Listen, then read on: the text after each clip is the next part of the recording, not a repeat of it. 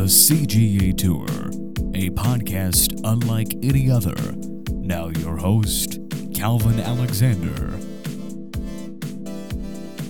Welcome back to the latest episode of the CGA Tour podcast. As always here, I'm your host, Calvin Glenn Alexander, and I'm joined today virtually by Jay Carlson, but in person, of course, by Alexi Bulwark. Alexi, how's it going?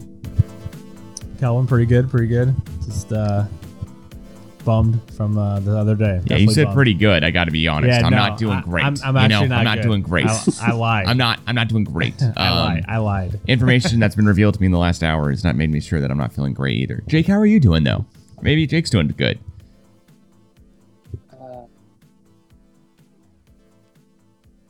How are you doing?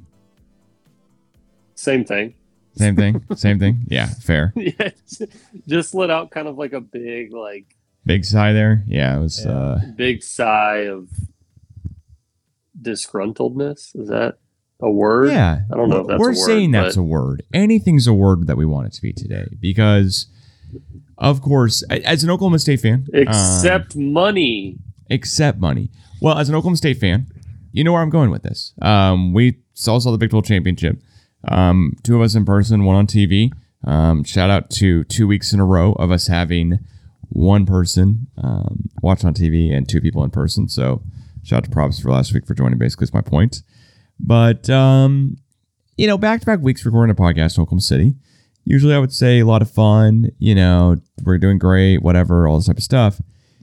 Instead, I got to say, last week's podcast, great. We were excited. There was hope. The future was bright. This week's podcast, it's not all doom and gloom. We're still a good football team, etc.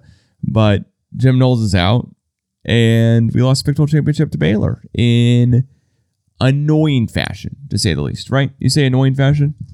Yeah, that was brutal. It was just the whole thing was just brutal. Everything that's happened these last couple of days. I mean, it just feels like every day something bad is happening, and just a total letdown.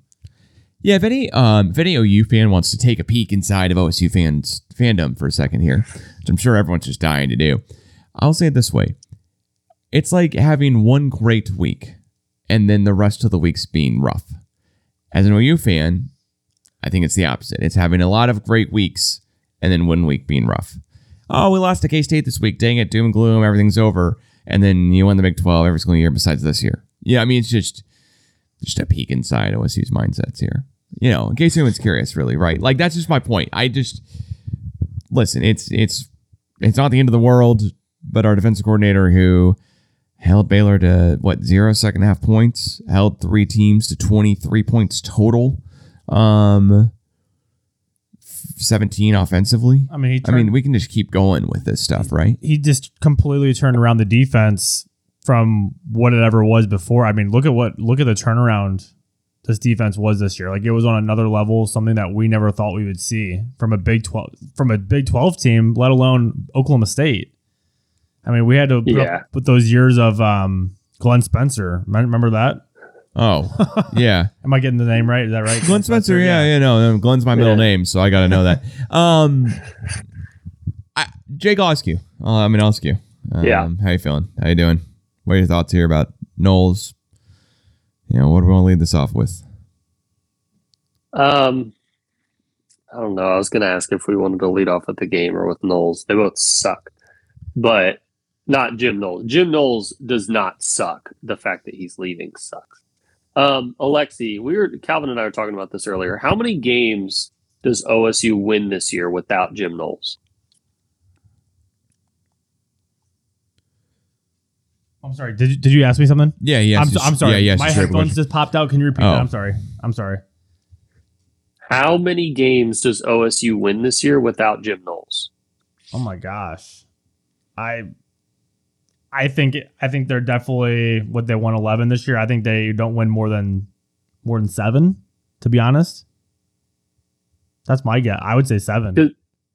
That's about what we said, if I remember correctly, Calvin. Because honestly, the offense was that bad.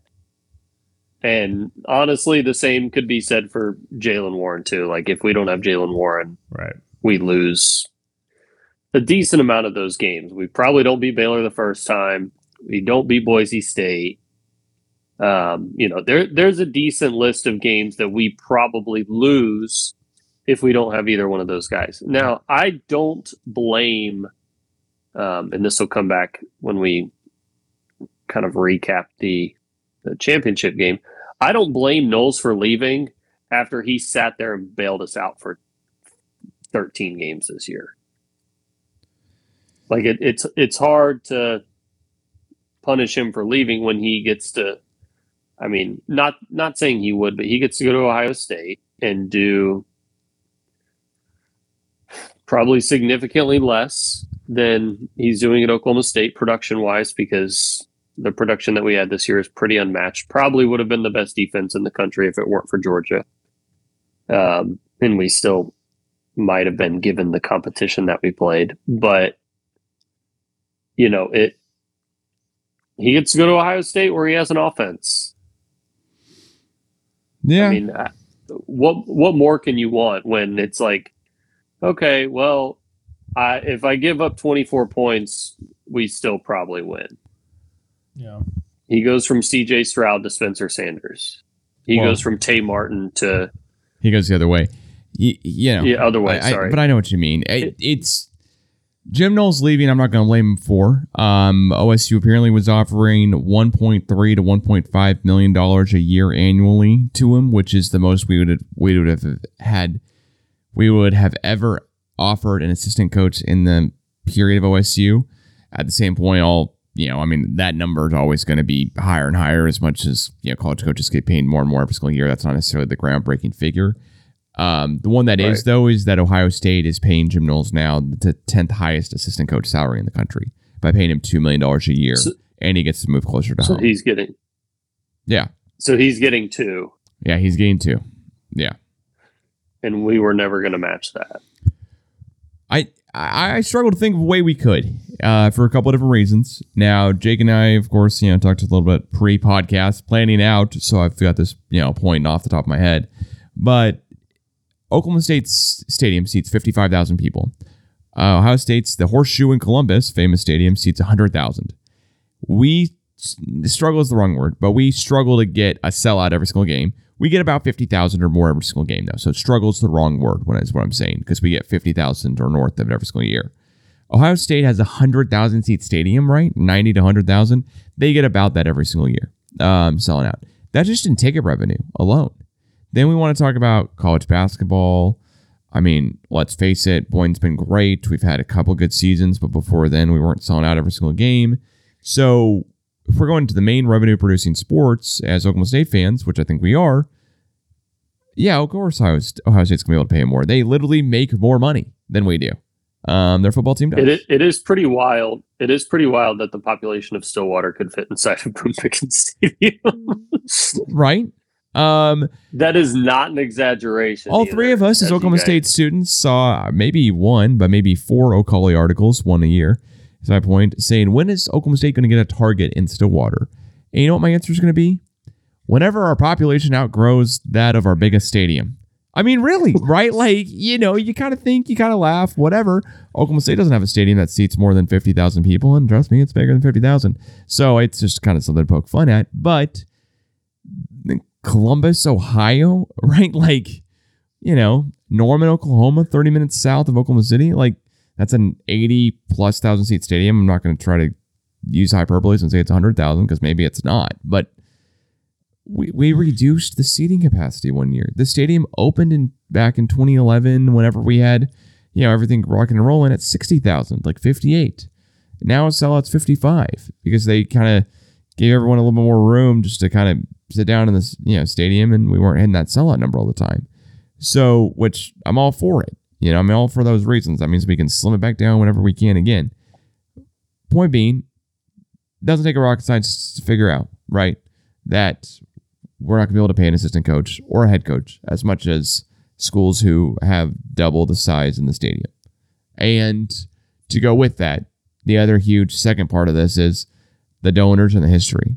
We are not Ohio State football. We have not been Ohio State football. And I hope one day we are Ohio State football in name, right? Like we're that good that we get stopped getting called, Okie State or OK State or whatever, or Oak State. And we start getting called oh, there's Ohio State and there's OSU.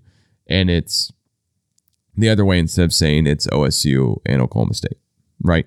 We're hoping we get there one day, but we're not there right now. We all agree on that, right? Yeah, I think what's so frustrating is we had a guy, we found a guy, we got the guy, and now he's gone after our best season defensively and who knows how long. So it just sucks that after such a great season, and to see all these defensive players like play out of their minds and just completely shut Big 12 offenses down. Now the guy is leaving for Ohio State, and now Ohio State's like top 5 most hated teams of all of the teams I watch in sports. So to see him go to Ohio State, that really, really, really frustrates me, and I hate it. But like you guys have said, I mean, what they're offering him more money. It's a bigger program. I mean, it's Ohio State. I can sit here and say I hate it all I want, but I mean, look, it's Ohio State. It's a caliber. It's a top caliber school in freaking college football. So it's frustrating though. It's what worries me, and I don't know if you guys are worried about this, but does this worry you about like some of our defensive players about transferring? Like, what do you guys think about that? It worries me greatly, to be honest. I think there's a strong chance. Why? I'm never going to say the why stay at OSU. I'm just going to say it the other way. Why not go to Ohio State? If your head coach recruited, defensive coordinator who recruited you is now at the net of the school. That's got bigger name, better profile. And in all these NIL deals, is all these other deals. I think the one reason would be they don't want to leave home. They know what this is. That's the big deal. But you can't tell me there's not like a 10 to 20% chance in their mind today, this second, that they're going, well, if Knowles called and offered me, I would think about it. I mean, Colin Oliver, Edmond, Oklahoma. Hard for me to imagine he's going to go to Ohio State. He wasn't recruited there, etc. But then again, he plays out his sophomore year. It goes worse than his freshman year, and all of a sudden he thinks about it, right? Like, there's that too. You know, I mean, these guys love Jim Knowles. We all know that. We just wish the deal had gotten taken care of, period. I mean, you saw the reactions on Twitter. Everybody, literally the whole defense is tweeting out like, shake my head and wow. Like they're like, and they were saying good things about him too, you know, like they were saying, we're going to miss him. He's one of the best coaches we've ever had, like sending him good vibes as he goes to his next chapter. But that's what that scares me, man. Like seeing so many guys like that just had that much of an impact from him. Like, will they follow or will they just, you know, not want to stay at OSU? I don't know. Well, doing a little more research, just one other thing I want to add. Jim Knowles is now the third highest paid coordinator in college football as of right now. Wow. It was Brent Venables at Clemson was the highest paid assistant coach, but more on that later. So now it's Mike Elko, defense coordinator at Texas A&M, Tony Elliott, Clemson, OC, and Jim Knowles. So I think the most frustrating thing to me is that we got beat out by a checkbook. Yeah. It's like going up against the freaking Yankees. Yeah. Well, I want to ask you guys this then. The only other thing we could have done, in my mind, is to get hey, you know what means more than checkbook, and we all know that I'm probably thinking this, especially right now with my current job situation, is the earlier it gets to be done, the better, right? Like if you can right. get assurances earlier, you can offer somebody tickets earlier, then maybe they'll hear you out more on a sales pitch. That's my point. But that being said, do you think if we had offered Jim Knowles, the 1.3 before the season started or something, or we kind of knew what we had, right? So let's say, we'd offered him mid-season during the bye week, whatever it may have been, that would have made a difference? Because I think that's the only other shoe we could have played here that would have changed anything. It's the only other one is just offered him earlier. We're not going to be able to offer more money. Can we offer him earlier? I think even if we offered him early, I think he still goes. I think Ohio State just they said we want you, and there was nothing he was going to say no to. Like we weren't going to match what they were going to offer. Yeah, I just don't see it. I don't see it at all. I think the question I have is like, if we go to 1.8, does he stay? And that question will never be answered. But I genuinely wonder if we go to 1.8, $200,000 less than what Ohio State's giving him, does he stay? And it's like it's hard to. I told Calvin this earlier, Alexi, but it's almost like Gundy tries to like Billy Bean everything, and we don't know how much this is on him, but it's like, you try to find the cheap option, and I know that's because a lot of the time they just can't afford what Ohio State can afford. Right. They can't afford what Alabama can afford. But it's like, if you just gave him a little bit more, would he stay? That, because if we're talking about we win 5-6 less games if he's not there, and Gundy's the one getting the contract extension. Yeah.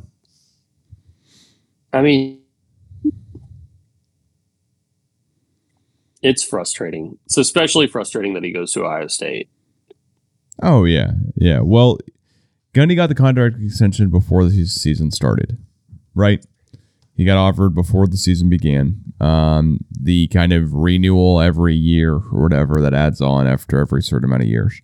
So that's one thing. And that's why I brought up the timing. If we offer Knowles, earlier on, does that change everything for us and we're doing better, etc.?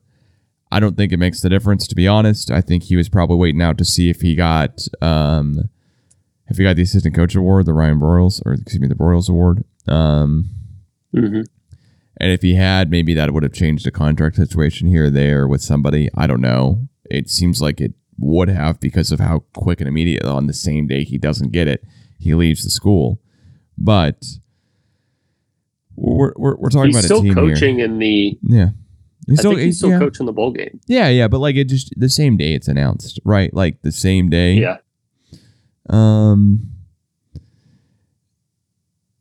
There's some fun stats here that I looked up on sportsreference.com, right? So points a game OSU scored this year. Do you guys, Alexa, I'm able to see the screen here. Do you want to take a guess how many points we scored in a game on average? Oof. 31. Yeah, 30.6. 51st out of 130 in the country. All right. Was it really? Yeah, it's 30.6 points a game.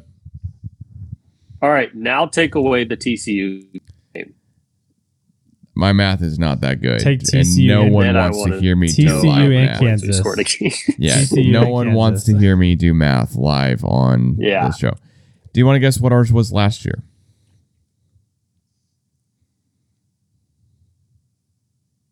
Just take a wild guess. Remember, less games last year. 37. Huh? No, not 37. 37. Less? More? No, less. Jeez. 30.2. So we did eerily similar last year to this year. You know what our record was last year? 6-3 in conference. 8-3 overall. Because of the weird year, right? Weird year. Right. Points against was 258, though. So keep that in mind. How many points scored against us was 258. This is 2020. Last year. Yep, this is 2020. Yeah. When we think about this season, our points against 2021 is 218. So we allowed 50 less points in a longer season this year than we did last year. Right? We played 2 more games. If I think I'm doing math right here. We played 13 games this year. We played 11 games last year. We allowed 50 less points. And so that's why I'm bringing up the point/game number, because I don't have the points allowed points against per game. I can do the math. Don't make me. Yeah. So that's my point here. We were a really good football team last year if our defense was as good as our team had been this year. That's the key thing. Like, that's the key big thing here, is that our defense really got so much better this year. Now, that's without Trace Ford for most of the entire season on defense. That's without Trey Sterling for at least a couple of games, maybe half the season. I forget exactly when he left for injury when he came back. And that's with other injuries across our defense. We had Brock Martin go out during the game. We've, got some other issues. We have, Jason Taylor's playing backup, for Trey Sterling. So he's a pretty darn good backup, especially since he blocked the field goal against Boise State. But with all that being said, defense does make a difference. Defense basically is the telltale sign here of, oh, well, this year we went 8-2 in conference, but last year we went 6-3 in conference. Key differences here is, we didn't allow that many points. We allowed 50 less. Yeah. Well, and so and this brings me back to the offense, which I guess, we can segue into that hellstorm. But it's pretty bizarre that our offense, based on points, was worse last year than it was this year, because our offense this year sucks. It is really, really bad. And it really hinged on two players. It was either Tay Martin or Jalen Warren, rarely at the same time. To no fault of their own, but rarely at the same time. The only difference is you can snap the ball and hand it to Jalen Warren. Somehow you have to get the ball to Tay Martin, and the person we have trying to get the ball to Tay Martin isn't very good at it. Well, so would you put in Shane? Would you have put in Shane Illingworth? I would have started Shane from the get-go this year. Okay, but would you have put Shane Illingworth in the Big 12 championship game? Yes. When would you have pulled Sanders, I guess? Any idea? Just you would have pulled him at some point? After the first pick, second pick, third pick, fourth pick, whatever? I would say after the third pick. He threw 2 against OU, still won, still made some dynamic plays, did what he was supposed to do.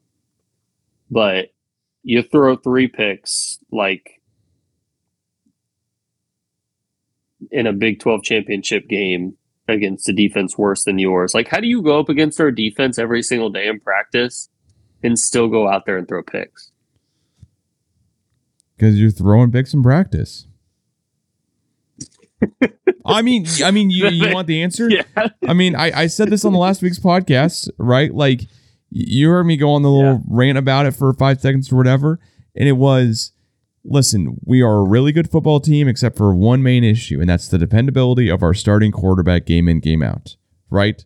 We know that we have a decent running game. We know our offensive line isn't the greatest. I had no idea that in a Big 12 championship game, our center going out and our starting quarterback really just throwing 3 hard to excuse picks and 1 that got deflected kill us in the game, except for the fact that our defense still kept us in it, so we had a chance at the end. Because I got to be honest, in that game, I'm not pulling Spencer the whole game. I'm not pulling him any part of the game. I'm not doing it. He led us on a 90-yard drive that if it had gone 90 yards and an inch, we would have won the game, and we wouldn't be talking about any of this. And so I would not have pulled Spencer the whole time, because you live and die with that guy in the 13th game of the season. You just do. Yeah. It's now if he got injured, if there was a slip up, if he threw 4 picks in the first half, see ya. But it was 1 pick is hard for me to go, yeah, that's completely on him. 3 others, I go, yeah, that's on him. You can't pull a redshirt junior who's put it's tough to do that. When he's not been healthy to see the end of the season ever before too. That's fair. I think 4 picks and 8 drastically underthrown balls. I was kind of just done with it, because some of those simple fade routes he couldn't hit them. Everything was short. We got lucky to be on the 1 yard line on that one play, because the dude caught the ball around the running back caught the ball around the defender. Yeah. Because the ball was underthrown. But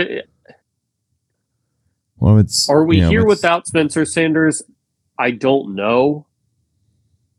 But with the way our defense was playing, I don't necessarily know if it mattered who it was at quarterback, as long as you don't make mistakes.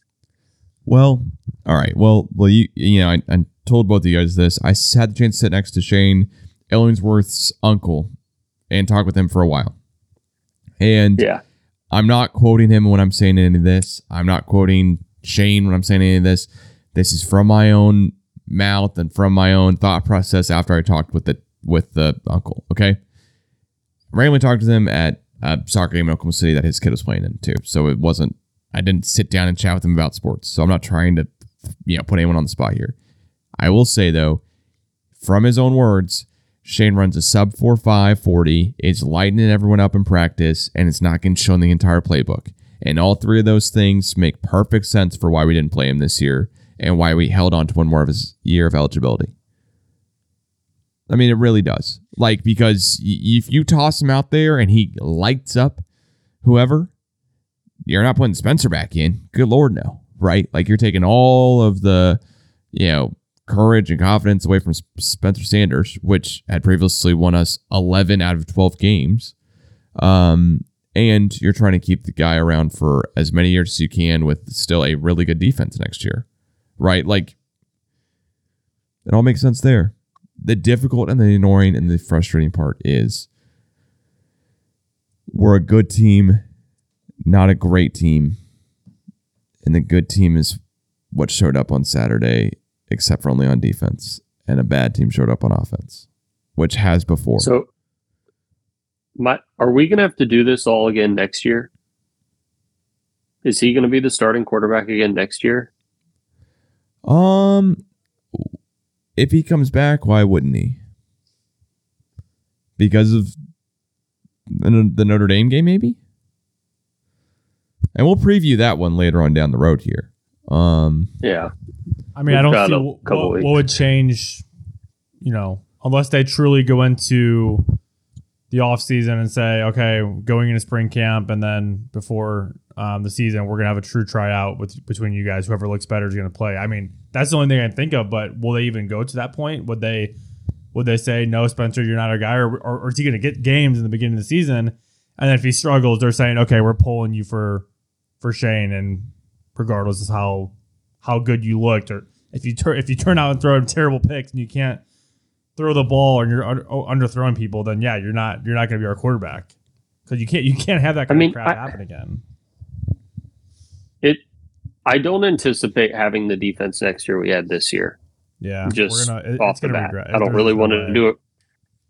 We're going to regress significantly. Yeah. So I think next year will probably be a telltale sign of the norm that we get with Spencer Sanders, unless he just takes a massive Heisman leap forward where it's what is going on? But I haven't seen it. He's actually regressed every single year. I don't think he's regressed. I don't think he's finished a season before. I mean, I don't think he's gotten any better. Statistically, he's regressed. Statistically, but I got that OU game. That OU game, he was so injured they played Shane with a concussion. Apparently, if you had to, But I think going from his first season with us to now, I think we should be seeing a much better Spencer Sanders compared to that kind of game he throws up in the Big 12 championship. That's literally the worst thing that could have happened. If he throws one pick, that game could be completely different. But instead, that's the second worst game we've seen him have. Yeah, and it's you expect a guy like that who you highly recruited, that's your main guy, that's your star quarterback. You expect him to each game improve. And I don't think we've seen that to the point we wanted to see him. And I know there's high and big expectations for him, and some guys don't reach that potential, but I think that he should still be much better than what we've seen from him to this point. And I think it's pretty disappointing of what we've seen. And so I will say, I told Calvin this, they do the quarterback rating or whatever for college, but it's a little different than pro. He was 71st overall in the country based on rating. And I'm sorry, if OSU has someone 30 to 50 range, we might not lose a game. I'm fully aware we don't. Yeah. That's an 8-point difference. Eight points. We're talking about the whole season on 8 points. I didn't process that until you just said it. I mean, we're talking our whole season is based on 8 points. Wow. We scored 10 more points the whole season. We are 13-0, maybe number 1 seed in college football playoffs. I mean, maybe. Probably still Alabama gets the better grade than us because we were getting devalued the whole season. We're in the Big 12, let's face it. But number 2 overall. I'll take it, baby. It hurts a little bit. Sorry if I just got way louder because I had to speak with some more backbone about this. But Spencer Sanders did not get us any points. This is an Oklahoma State team that did not score points this season. In 1, 2, 3, 4, 5, 6, 7, 8 games. 8 out of 13, we didn't score 30 points. We had it in the red zone on the 10-yard line. 17 times. Yeah. How many? 8 times. 8 times. And then we had it on the 1-yard line 4 times, 4 plays, but we couldn't put the damn ball in. And I'm sorry. But that I'm sorry. Didn't want to cuss. That starts with your damn quarterback right there. If you have a good quarterback, you put that ball in. I don't care what you jump through, you go. You have to get the ball in there. There's just no freaking excuse for it. Oklahoma State ran more plays than Baylor. Oklahoma State ran 17 plays in the red zone and got 0 points out of it. 17 plays in the red zone, 0 points. 17. Well, 17. It was. I think they said we ran. Yeah, it was 17 plays inside the 10, and they got 3 points. And they ran 8 plays inside the 5 and got 0. Oh my gosh. The defense. I just want to hype up the defense because we're bringing ourselves down on offense pretty hard here. We're glazing into it. That's so freaking. And we got 9 more minutes in the podcast. So frustrating because we clearly going to do a 2-parter tomorrow night. But our defense never made Baylor go. Excuse me, I'll say it the other way. Our defense only allowed Baylor to score when they had less than half the field to work with. Anytime that Baylor had to go more than 47 yards, they didn't score. Yeah. I mean... And what were those all off of? Oh, turnovers. Turnovers. That's so crazy. And a horrible punt. Literally a horrible luck with the punt. That sucks. Okay, but you know what? I saw it off his foot and I was like, oh, God. But you know what? That punt's not that bad. If our whole guys line up correctly, we don't have a legal formation for 15 yards. Considering how great Tom Hutton's been this year, it's fine. Well, if Baylor had gotten the ball, so Baylor got the ball in the 47, right? 47 plus 15 is, Jake, you're the one who teaches here. Alexi and I are fully out of school. I try. 63. 62? 62, yeah. So science. I don't teach math. We're good at math. So they would have gotten the ball on our 38-yard line, is my point. Yeah. Right? I think I'm doing that. No, I'm giving way too much credit to somebody here. No, I'm saying that right. They would have gotten the ball on the 38-yard line. Yeah. So if they had to go a full, not even a full field, still a lot less than a full field, but if they had to go 38 yards, which is only 13 more yards, then you get a touchback. I don't think they score. So a legal formation. We were this close because our defense is that good to winning the game. And wasn't that also the drive where they were 3rd and goal and they just kind of threw up that ball into the back corner of the end zone? And it was the last. It's going to be a top 10 play. Right? It's going to be a top 10 play for forever. That was a picture perfect play in the end zone. When he caught it, Dad, Luke, and we all watched the game together. We all look at each other and go, oh my God, did he really catch that? Are they going to show a replay? And they did. And then it was oh my God, what a catch. Well, got speechless. The funny thing is, not funny because I hope he's okay. We hurt their quarterback. We hurt him. His shoulder was hurt because he was getting hit so many times. And it's Alexi, why didn't they just run a quarterback sneak? Why? Why didn't they just run it? And this is where Yeah. I kind of go back to play calling. What the hell was that? What was it? I don't know why one time they wouldn't have tried a QB sneak and why the hell they were even throwing the ball on the 1 yard line when Spencer was terrible all game anyway. So like, remember that one where they just threw it up and it just was terrible on the one? Like, I think it was third down. To the defensive end? I think it was to the third defensive end. Was it third down? Yeah. Yep. So Lacey, yeah. And I'm like, what are we do? Like, what? Like, what are we doing? We're on the 1 yard line. Just don't make it harder than you need it to be. Well, I think we want to mix in a passing play. We had tried to run the ball basically every single time. Well, yeah, so it was like mixing one passing why play. to Lacey on that play? Oh, that was because we're like, if you're gonna do it, sure, but don't do it to freaking Lacey on that third down play. for sure. But I don't know what happened because clearly we couldn't sub Lacey out. Yeah. Clearly Lacey was in to run block. Yeah. And so was I forget number 98's number name. But clearly he was also in and we didn't sub him out. And that's what sucks. Like, we didn't sub out the guys we should have subbed out to run that play correctly. We don't have... They didn't run an outside run. They didn't run one outside run. Nope. Like a designed outside run, I will say. Yeah. I don't want to put this as a total... I'm not going to say, oh, this is the reason we lost, because it's not. We should have scored on the 1 yard line no matter what. But it really did piss me off that Baylor was calling that timeout. Did you guys see that? Where they're calling the timeout and... Yeah, just the refs were like, "Oh no, just come back on, hurry up, run the play really quick." Like, shouldn't that have been a penalty? It should not have been a penalty from everything I've read. Jay, correct me if I'm wrong. It should not have been a penalty. It should have been a reset of game clock completely, and you're able to huddle or whatever. So it shouldn't have been anything.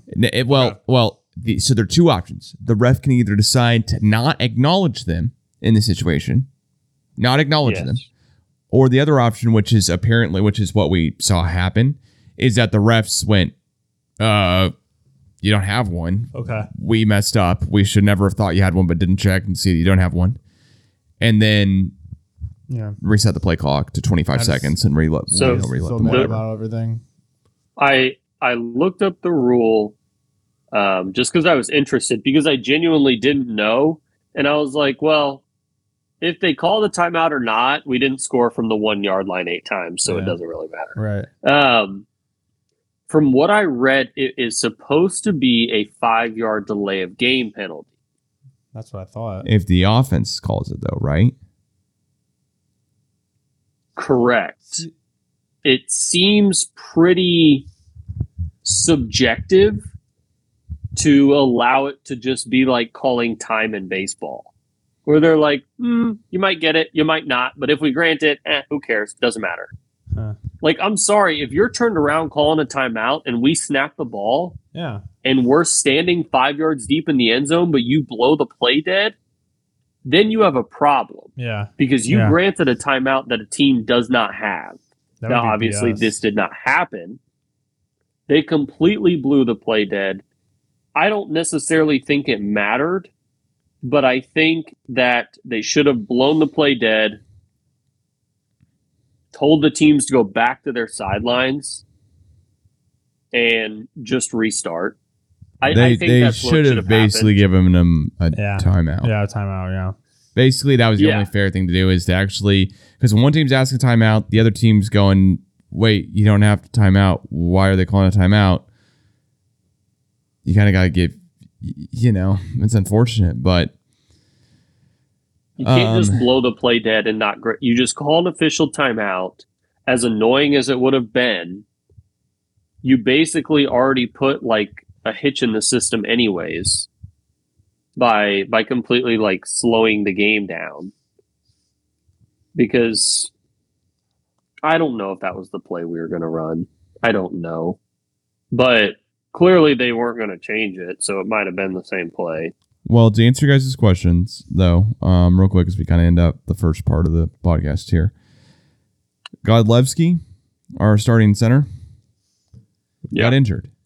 He played the last 3 games. He didn't play the last 3 games of the season. He was still injured and didn't play in the Baylor game. And that's reason number probably 1 through 1,000 of why we didn't run a quarterback sneak. Now, we ran a quarterback sneak earlier on in the game and had great success with it, but granted, it wasn't the same stakes. What I would have done is ran a quarterback sneak on the drive before he kicked the field goal. in a Yes, perfect, I agree. world, right? I would have tried it then. Because if you can put 6 on the board, we were down. We finished the game down 5, so we're down 8. So you can put if you can put the 6 points on the board, you can try to go for a 2. If you don't go for a 2, then you can kick the field goal. But unfortunately, that didn't work out. So you got to take the 3 points there. You have to. It sucks, but you have to, and then go from there. Yeah, I agree with that. Just part 1 again, wrapping this up. Alexi, correct me if I'm wrong. Calvin and I talked about this. There did not appear to be anybody in the A gaps right next to the guy lined up. There was one guy lined up over center. Yeah. And then it didn't look like there was anybody in the gaps next to him. Were you seeing the same thing I did? Yeah, I didn't see that. Yeah. I'm on the same page there. Yeah.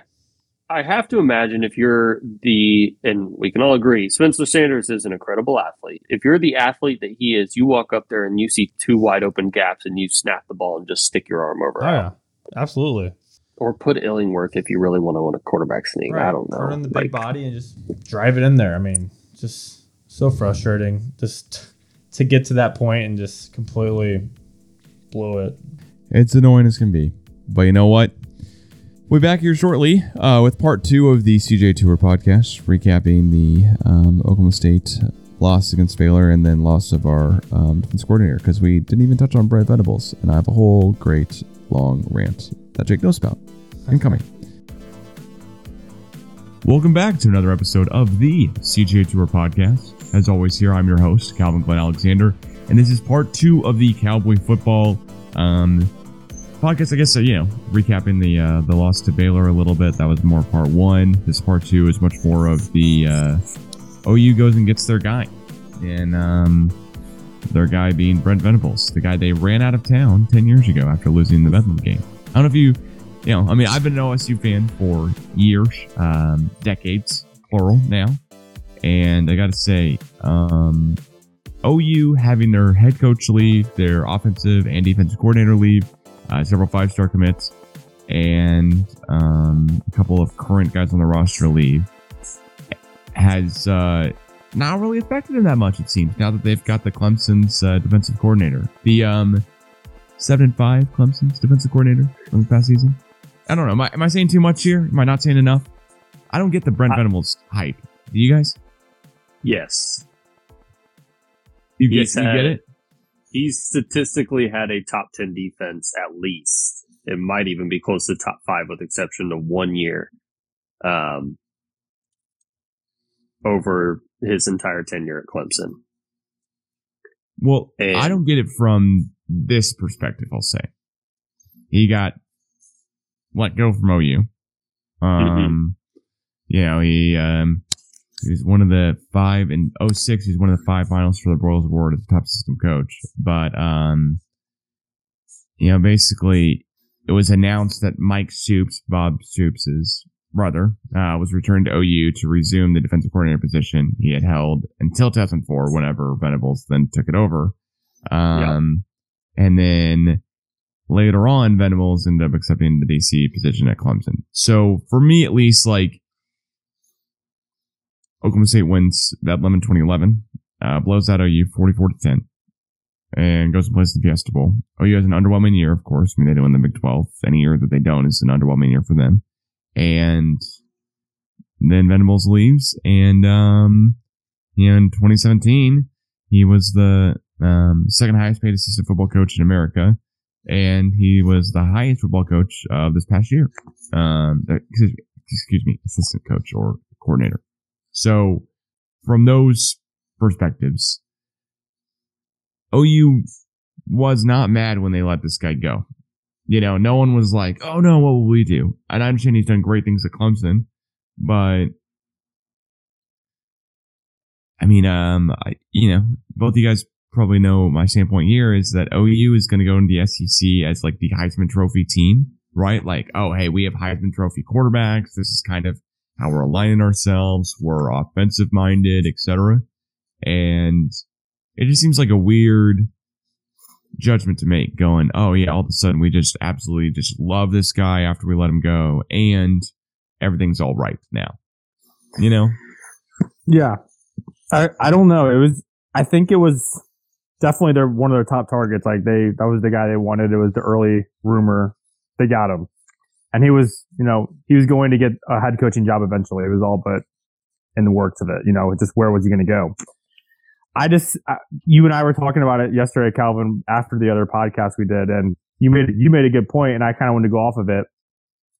Sure, they're going to come in and he'll recruit really well defensively. Oh, you should be better defensively with that kind of defensive mind. The question will be, how will they recruit offensively? Will offensive guys want to come to OU knowing they're going to a coach with a defensive mind? I mean, I'm sure they can still recruit offensively, sure.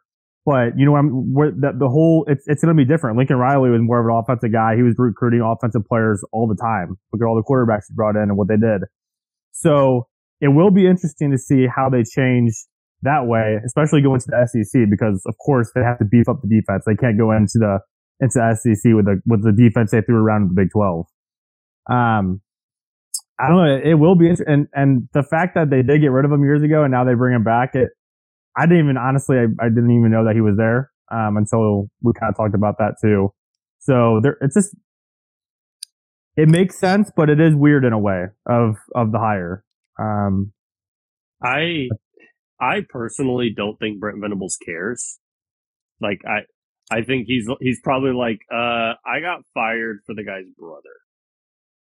Sure. Like it at some point, Brent Venables with his 2 national championship rings and probably 8 ACC championships is like, I think we can just let bygones be bygones. Like I don't think he cares. On the offensive recruiting front, I think it'll be interesting because they hired their offensive coordinator today, Levy from Ole Miss, who is a very good offensive coordinator, also a terrible person. So, and if you don't know what I mean by terrible person, he was one of the people that helped cover up a lot of the Baylor stuff under Art Briles. So he's a terrible person. That's why I say that. Well, he also is related to Art Briles. Correct. Art Briles is his father-in-law, I believe. Yep. Yes. He's the son-in-law of Art Briles. So now I also saw some stuff now that Oklahoma is moving into Arch Manning's top list because of Levy. For whatever that's worth, I don't know. But to allude to your recruiting point, I think that probably says a lot. Yeah. Okay. I mean, he's moving into like the highest touted recruit I've known of for a while, at least the one ESPN lets me know about, and the guy with Manning in his last name that lets us know about too, right? Like, it probably kind of doesn't speak too much to he's a defensive guy recruiting only defense then. So, and I'm not trying to be an OU defender, but I think probably like a week and a half, 2 weeks ago, I probably have a text message that says Oklahoma should probably just get Brent Venables and Levy. Like, I think I legitimately have a text that says that because, like, if you're just looking at it from an objective standpoint, Brent Venables is a good hire. If Brent Venables went to any other school, we would be like, okay, this is a good hire, right? Like, we wouldn't be saying anything. And so I think, given what he's done, it's not like, it's not like he hasn't had draft picks. It's not like he hasn't developed players. It's not like he hasn't recruited. I mean, he almost dominated down there in Florida for a long time, for a couple of years there, where those schools in Florida weren't pulling any of those athletes that they have. And he just basically filled up that entire area full of like Florida defensive backs. So I do think though that like you said, this might be an SEC forward thinking move. Like, we're going to the SEC, we are going to need this. We are going to need a guy that can call defense. And based off of what we've seen them do, based off what Brent Venables has done, that's what they got. I think we can all agree on that. Yeah. And you know what? I had to look up just to make sure I was thinking about this correctly. Bob Stoops, the previous OU assistant coach, OU coach and current interim head coach. He was a defensive guy too. He was, he starts out as a GA at Iowa. He's a Kent State assistant. Then he's a K-State DB coach, Kansas State code DC, Florida assistant head coach / DC, and then he's with OU for 17 years. Before moving on to the Dallas Renegades for 2020 in the XFL. I'm just right off Wikipedia page here. No shots fired. I'm confused as like an OSU fan going, okay, so aren't you guys like, yeah, go Brent Venables, but like, man, we got a long way back, right? I mean, you think Venables going to get a lot of the offensive guys who may or may not be thinking? Do you think Caleb Williams like stays because they got Levy? I mean, are there a lot of, okay, well, we know OU and the Big 12, except for Oklahoma State this season, as being an offensive type of conference, it's racking up points, whatever. And I don't know if the stats will back me up on years in a row, but it just seems like an interesting hire. I'll say it that way. Seems like an interesting hire. And I would just, if I was an OU fan, I would tap in my expectations because of how many guys, this isn't Riley leaves, Venables comes in, wipe our hands of everything, and all stuff's good to go. This is Riley leaves, takes a ton of the coaching staff with him, takes 5-star recruits with him, takes current guys on the roster who are now transferring or at least thinking about transferring. It just seems odd to me that there's a bunch of hype around Venables, but I do get it. It was bad a week ago, and now all of a sudden they get their guy back, and their guy being a guy that they let go previously, but who has really, maybe they should never let go. Maybe they I don't know. Let me ask you guys this. Let's say we're Oklahoma, right? Let's say Mike Gundy just up and leaves and goes to some random school that he probably had no business leaving to go to. Tennessee. Would we be happy with a Brent Venables hire? I think so. I think we'd be pretty happy. Yes, but I would still be very concerned. I would probably be confused. The other stuff. Yeah, I would be confused, but I would probably be like, okay, this guy's clearly proven that he can coach. Yeah, and recruit. I do think that it's all. I mean, how much of a good hire it is, I do think it's going to be good for them, I think. But I don't think it fixes everything right away. I still think that there's a lot of gaps they're going to have to fill back up. I think with how Riley left and how he took a lot of the coaching staff and how he took a ton of players, I just think it's not going to be, all rainbows and butterflies the first year. So, sorry. Had to pop something there. If Venables is able to bring some of his defensive guys from Clemson, then they're probably sitting pretty, right? I mean, Clemson had another top whatever defense this year. Their offense was just like watching paint dry.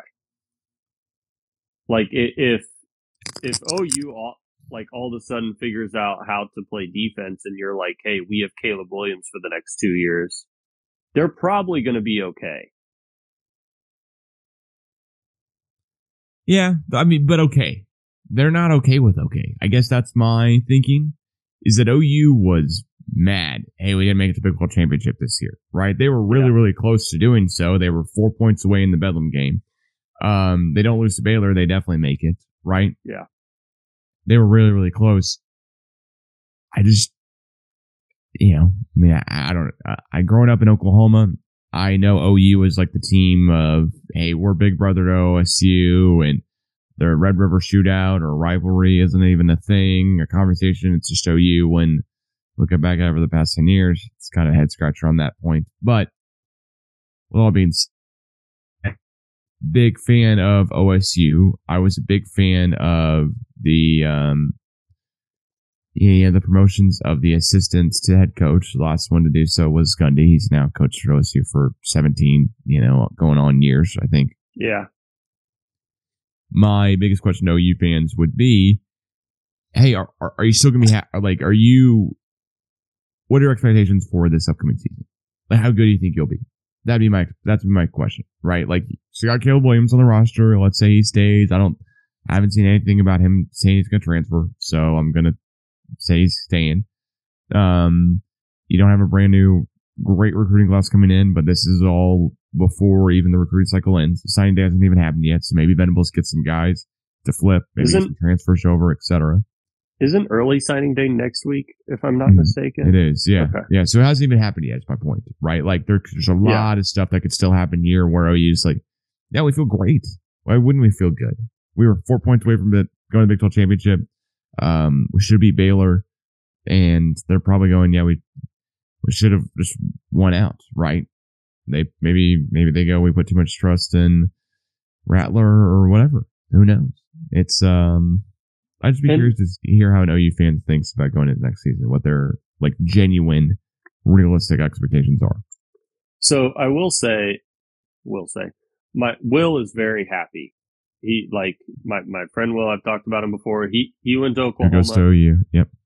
Yeah, he went to Oklahoma, and he's very happy about the Venables hire. And there was kind of, and you guys probably agree with me, Oklahoma, given that quote that I read a couple podcasts ago where the guy said that these Lincoln Riley talks could have been happening back in September, right? There was potential that they could have been that he was talking to USC back in September. If you go back and like look at some of those Oklahoma games, they look stale. Like we all agreed they did not look like they probably should have looked this year. Rattler didn't look like he had very much confidence. He didn't really look like he knew what he was doing because their backup quarterback is better than our starting quarterback.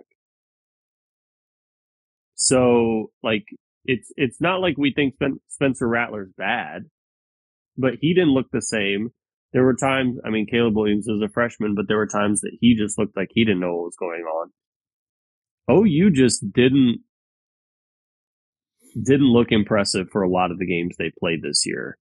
So, if Lincoln Riley did the whole Brad Underwood and hung him out to dry, you know, then it would make a lot of sense. It would make a lot of sense as to why they would be pretty elated about Brent Venables. Because now they're just like, we got to hire a name that everybody knows, not just some people know. It's not like they went and got, you know, everybody knows Marcus Freeman now, but did everybody know Marcus Freeman 2 weeks ago? No. Nope. I didn't. But everybody knew Brent Venables. Everybody knows Brent Venables because the dude won 2 national championships. So I think it might take them a second, especially pulling a lot of those like offensive guys back.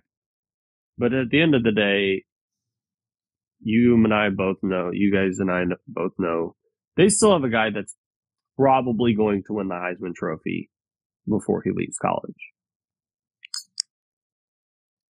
He might. I don't know how much I put on, hey, you know what? Since Lincoln Riley had his mind on possibly leaving, he didn't prepare correctly every single week.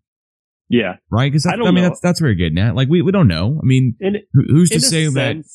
Who's to say that Jim Knowles and the rest of the defense coordinators in the Big 12 caught up a little bit to Riley? Yeah. You know, I mean, that's fair. I struggle to think, hey, you know what? When a guy is trying to earn more money at another school, he's not putting his best foot forward every single week as well with the current school he's at. Trying, you know, and because I got to think, like, if OU had won the Big 12 this year, maybe Riley gets paid another $1 million by USC. Who knows? They're a private institution, right? Been under the dollar amount. Right. My point would just be, why, if Riley's head's all over the place, then either one, he had a vendetta against OU and he was not preparing correctly because he said, screw it, I'm out after the end of the season regardless of what happens, so I'm gone. But it's hard for me to think about just because going into the season, he has the Heisman Trophy front runner He has a team that's ranked top 10 in the country. Yeah, I mean, there's just so many things going for OU. Right, The season, it's hard for me to think, oh, well, Riley's just kind of this is a bad season, right? Because like last season before, didn't do much, right? So that's just where I kind of stand on that, at least, is like, why not put your best foot forward at every single moment of every single day if you're Lincoln Riley? You know, I mean, I get it. Underwood, like, not having the greatest coach game ever whenever he knows he's signed with Illinois the next day. A little odd. Riley not putting his best foot forward in Bedlam when he signed with another school the next day. Makes sense.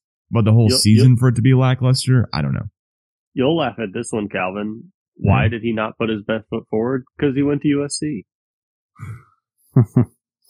Did you see their introductions of Lincoln Riley? Like their pep rally band and like whatever. Really. It was literally a skit out of SNL. I mean, it just looked so like looks like it was a skit out of SNL. Oh yeah, come on, walk up the stairs, and another guy meets him at the top of the stairs. Hey, actually, don't come up right now. And then they come. Whatever, the band's all like fake playing. The cheerleaders there's 3 of them, and they're dancing into the band. I don't know what else they'd be doing. It's a bizarre press conference for him to get introduced. OU does look like they put together one hell of a good press conference for Venables. Yeah. I'll say that for sure. No, they look good. My biggest thing with Venables going to OU with Gundy every so often, granted it hasn't happened that recently, but I think in like 2017 it was last time. I've Gundy kind of flirting with another school. My biggest thing with all this is OU fans want to act like Lincoln Riley was Mike Gundy in the fact that, he's never going to leave, or if he does leave, he's going to flirt with another school and we'll be able to pay him more. And they're butthurt at the end of the day that you went to a lesser school. Like USC is a lesser school than OU. OU, I don't love saying it. I wish it was way different, but OU has ran the Big 12 for the past decade. The past 2 decades, they're not the most recent team to win a national championship, but they won it in 2000. Texas won in 2005, of course, with Vince Young. But OU's been the team to beat every single year in, year out. We've been talking, hey, if only we can win Bedlam. Right? Like, OU's been the team to beat. And Lincoln Riley said, yeah, I might be in a great spot here at OU where I'm in the conversation every single year for the national championship, where I'm the front runner preseason every year, almost first overall to win the Big 12. And have a great recruiting class coming in next year. OU did have a great recruiting class before he flipped a couple of those guys, right? And he went, but you know what? Palm trees and sunny skies, I'm out of here. And I get it. It's currently what I did. I left Oklahoma and moved out to Southern California myself. But a lot of people have every right to be annoyed and butthurt that you didn't get the Mike Gundy chance. You didn't get to try to sign a guy for a little bit more money. And however Gundy goes about getting a promotion or a raise or whatever, and he hasn't done this again in like 4 or 5 years, so it's been a little bit. But he at least gave OSU the chance, to sign for more money and to negotiate. And it was during the off season. It was, when there wasn't a ton of sports news stuff going on. It wasn't during the middle of the recruiting cycle that he just up and left. I do agree that Lincoln Riley went about this a very shady way of doing everything. But then again, if USC goes, hey, this is the deadline to accept the offer, and this is all hearsay, I don't know if this is true or not.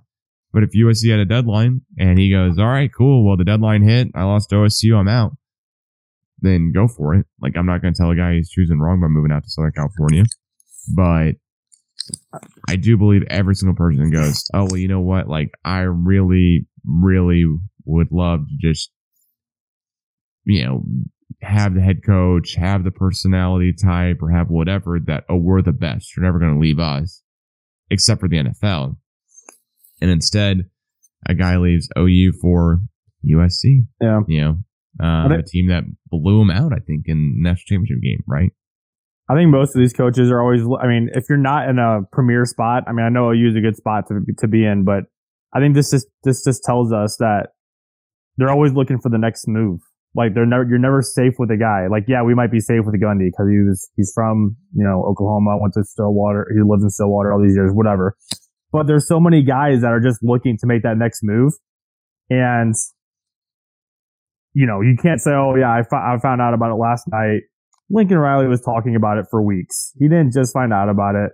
All these guys are always looking at it from weeks ago to months ago. Brian Kelly, he didn't know about it 2 nights ago before he got hired at LSU. So I think that's what kind of scares me, man. Like I know we've said our things about Gundy, and Jake, I know you have your differences too.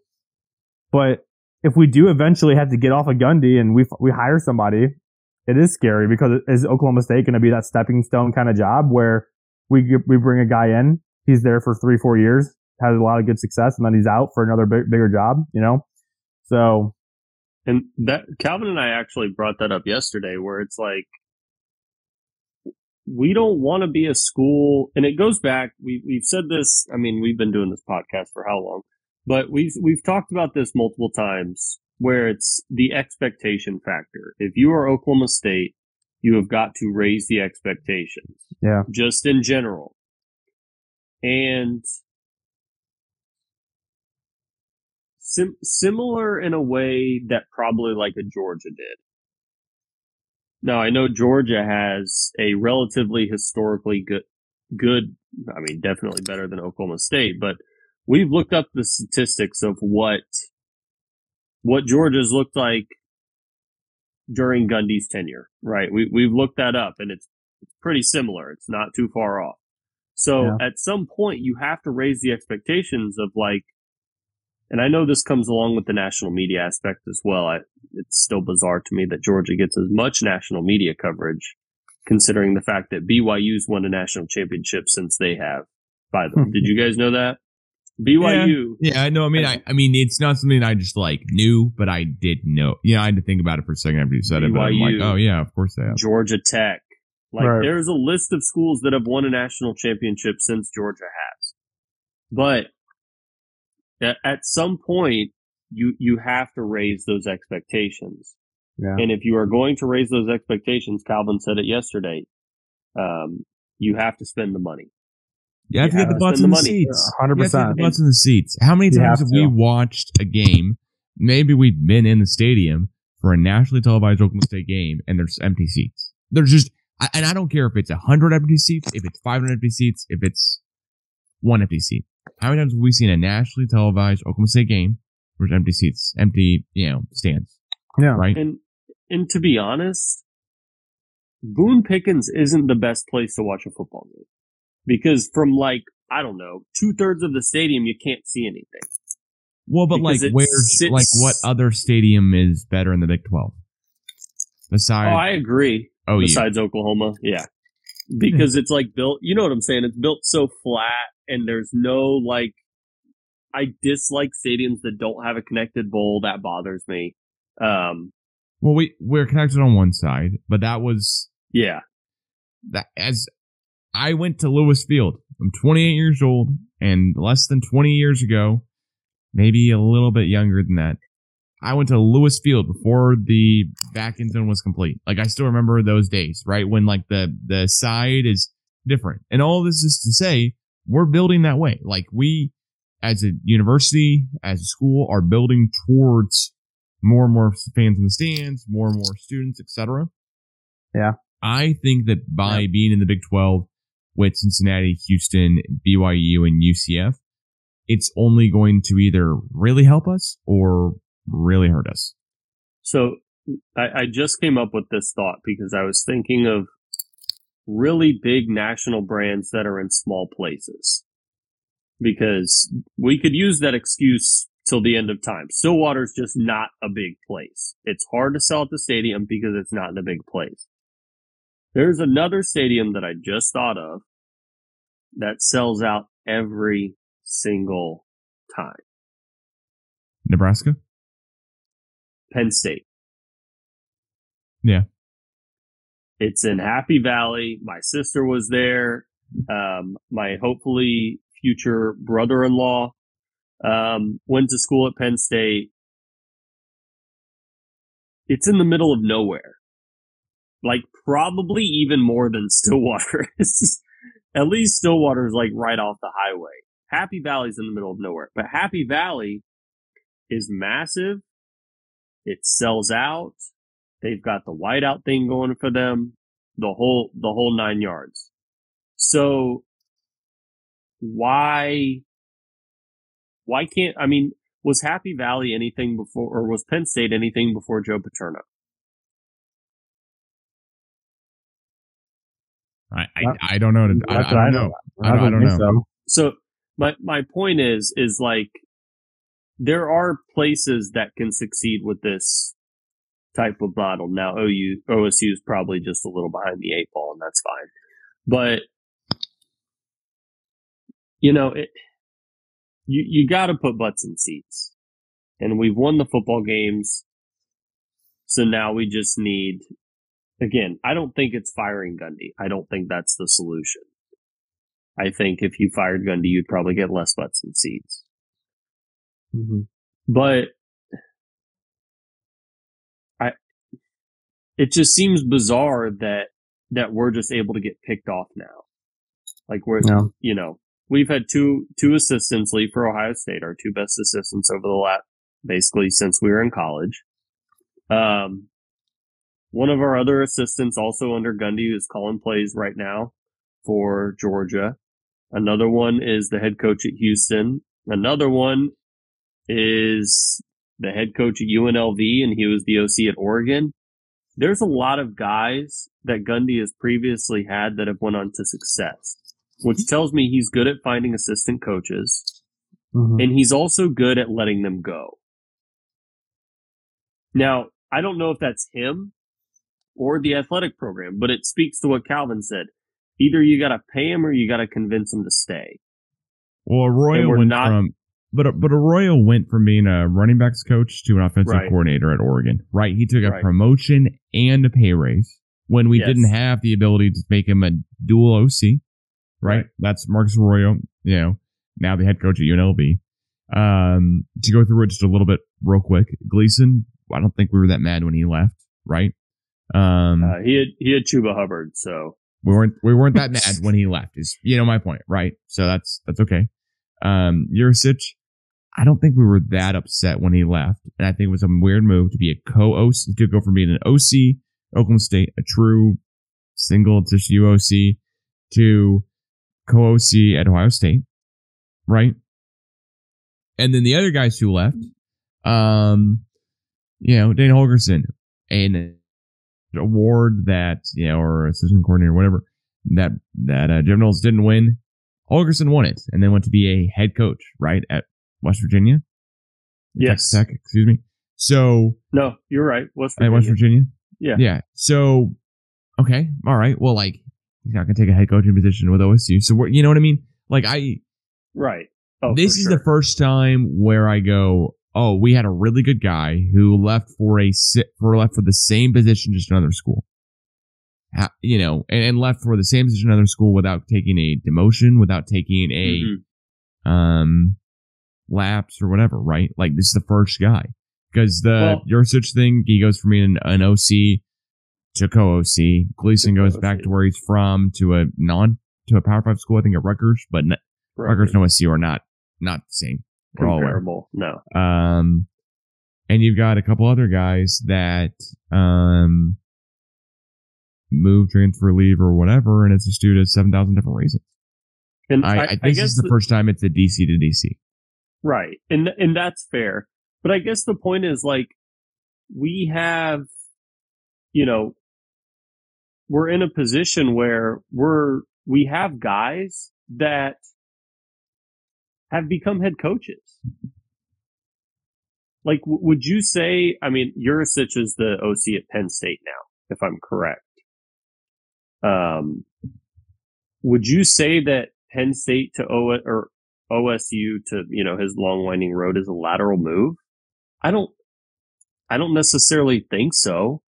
I think it was a lateral move I think it was almost even a downgrade backwards, when he moved from being a single OC to being a co-OC. Now, granted, Ohio State, with Knowles, that's moving to a blue blood. All of a sudden, there's, But he also went to call plays with the head coach. It's, you know. old boss of mine, who a huge Ohio State fan, texted me today about Jim Knowles. because he's now an assistant coach, there, right? I'm going, props. You be able to pay the guy more because your stadium seats double the amount of people ours does, basically.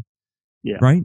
Can't be mad about that. It's just how it kind of goes. And I know there's more that we want to expand and talk more about this. I know like the Venables thing still has more left to be desired as far as like, us going off on tangents or rants. But maybe we come back with a part 3, TBD. We'll just probably have another podcast next week, to be honest, when I'm back home at my actual home in Oklahoma City. We gotta hit the baseball stuff too. Oh yeah, the baseball we'll stuff. Have to do some baseball for sure. Yeah, for sure. And we've all got great points I think to make on this. Yeah, got to set aside 2 hours for the baseball stuff before Alexi and I go rip some owners' heads off. Definitely, I'll be ready. I'll be ready for that one. Shout out to the Texas Arlington Dodgers. They really are just racking it up there. They got like half the Rangers players play for the Dodgers. Anyways, yeah, whatever. You guys all know that, but I'm getting far in too much that we don't want to. So, anyways, thank you so much for listening to part 2 of the Cowboy Football Podcast. Please follow at the CJ Tour on Twitter and Instagram for more, and we'll catch you guys again soon. Peace. See ya. Later.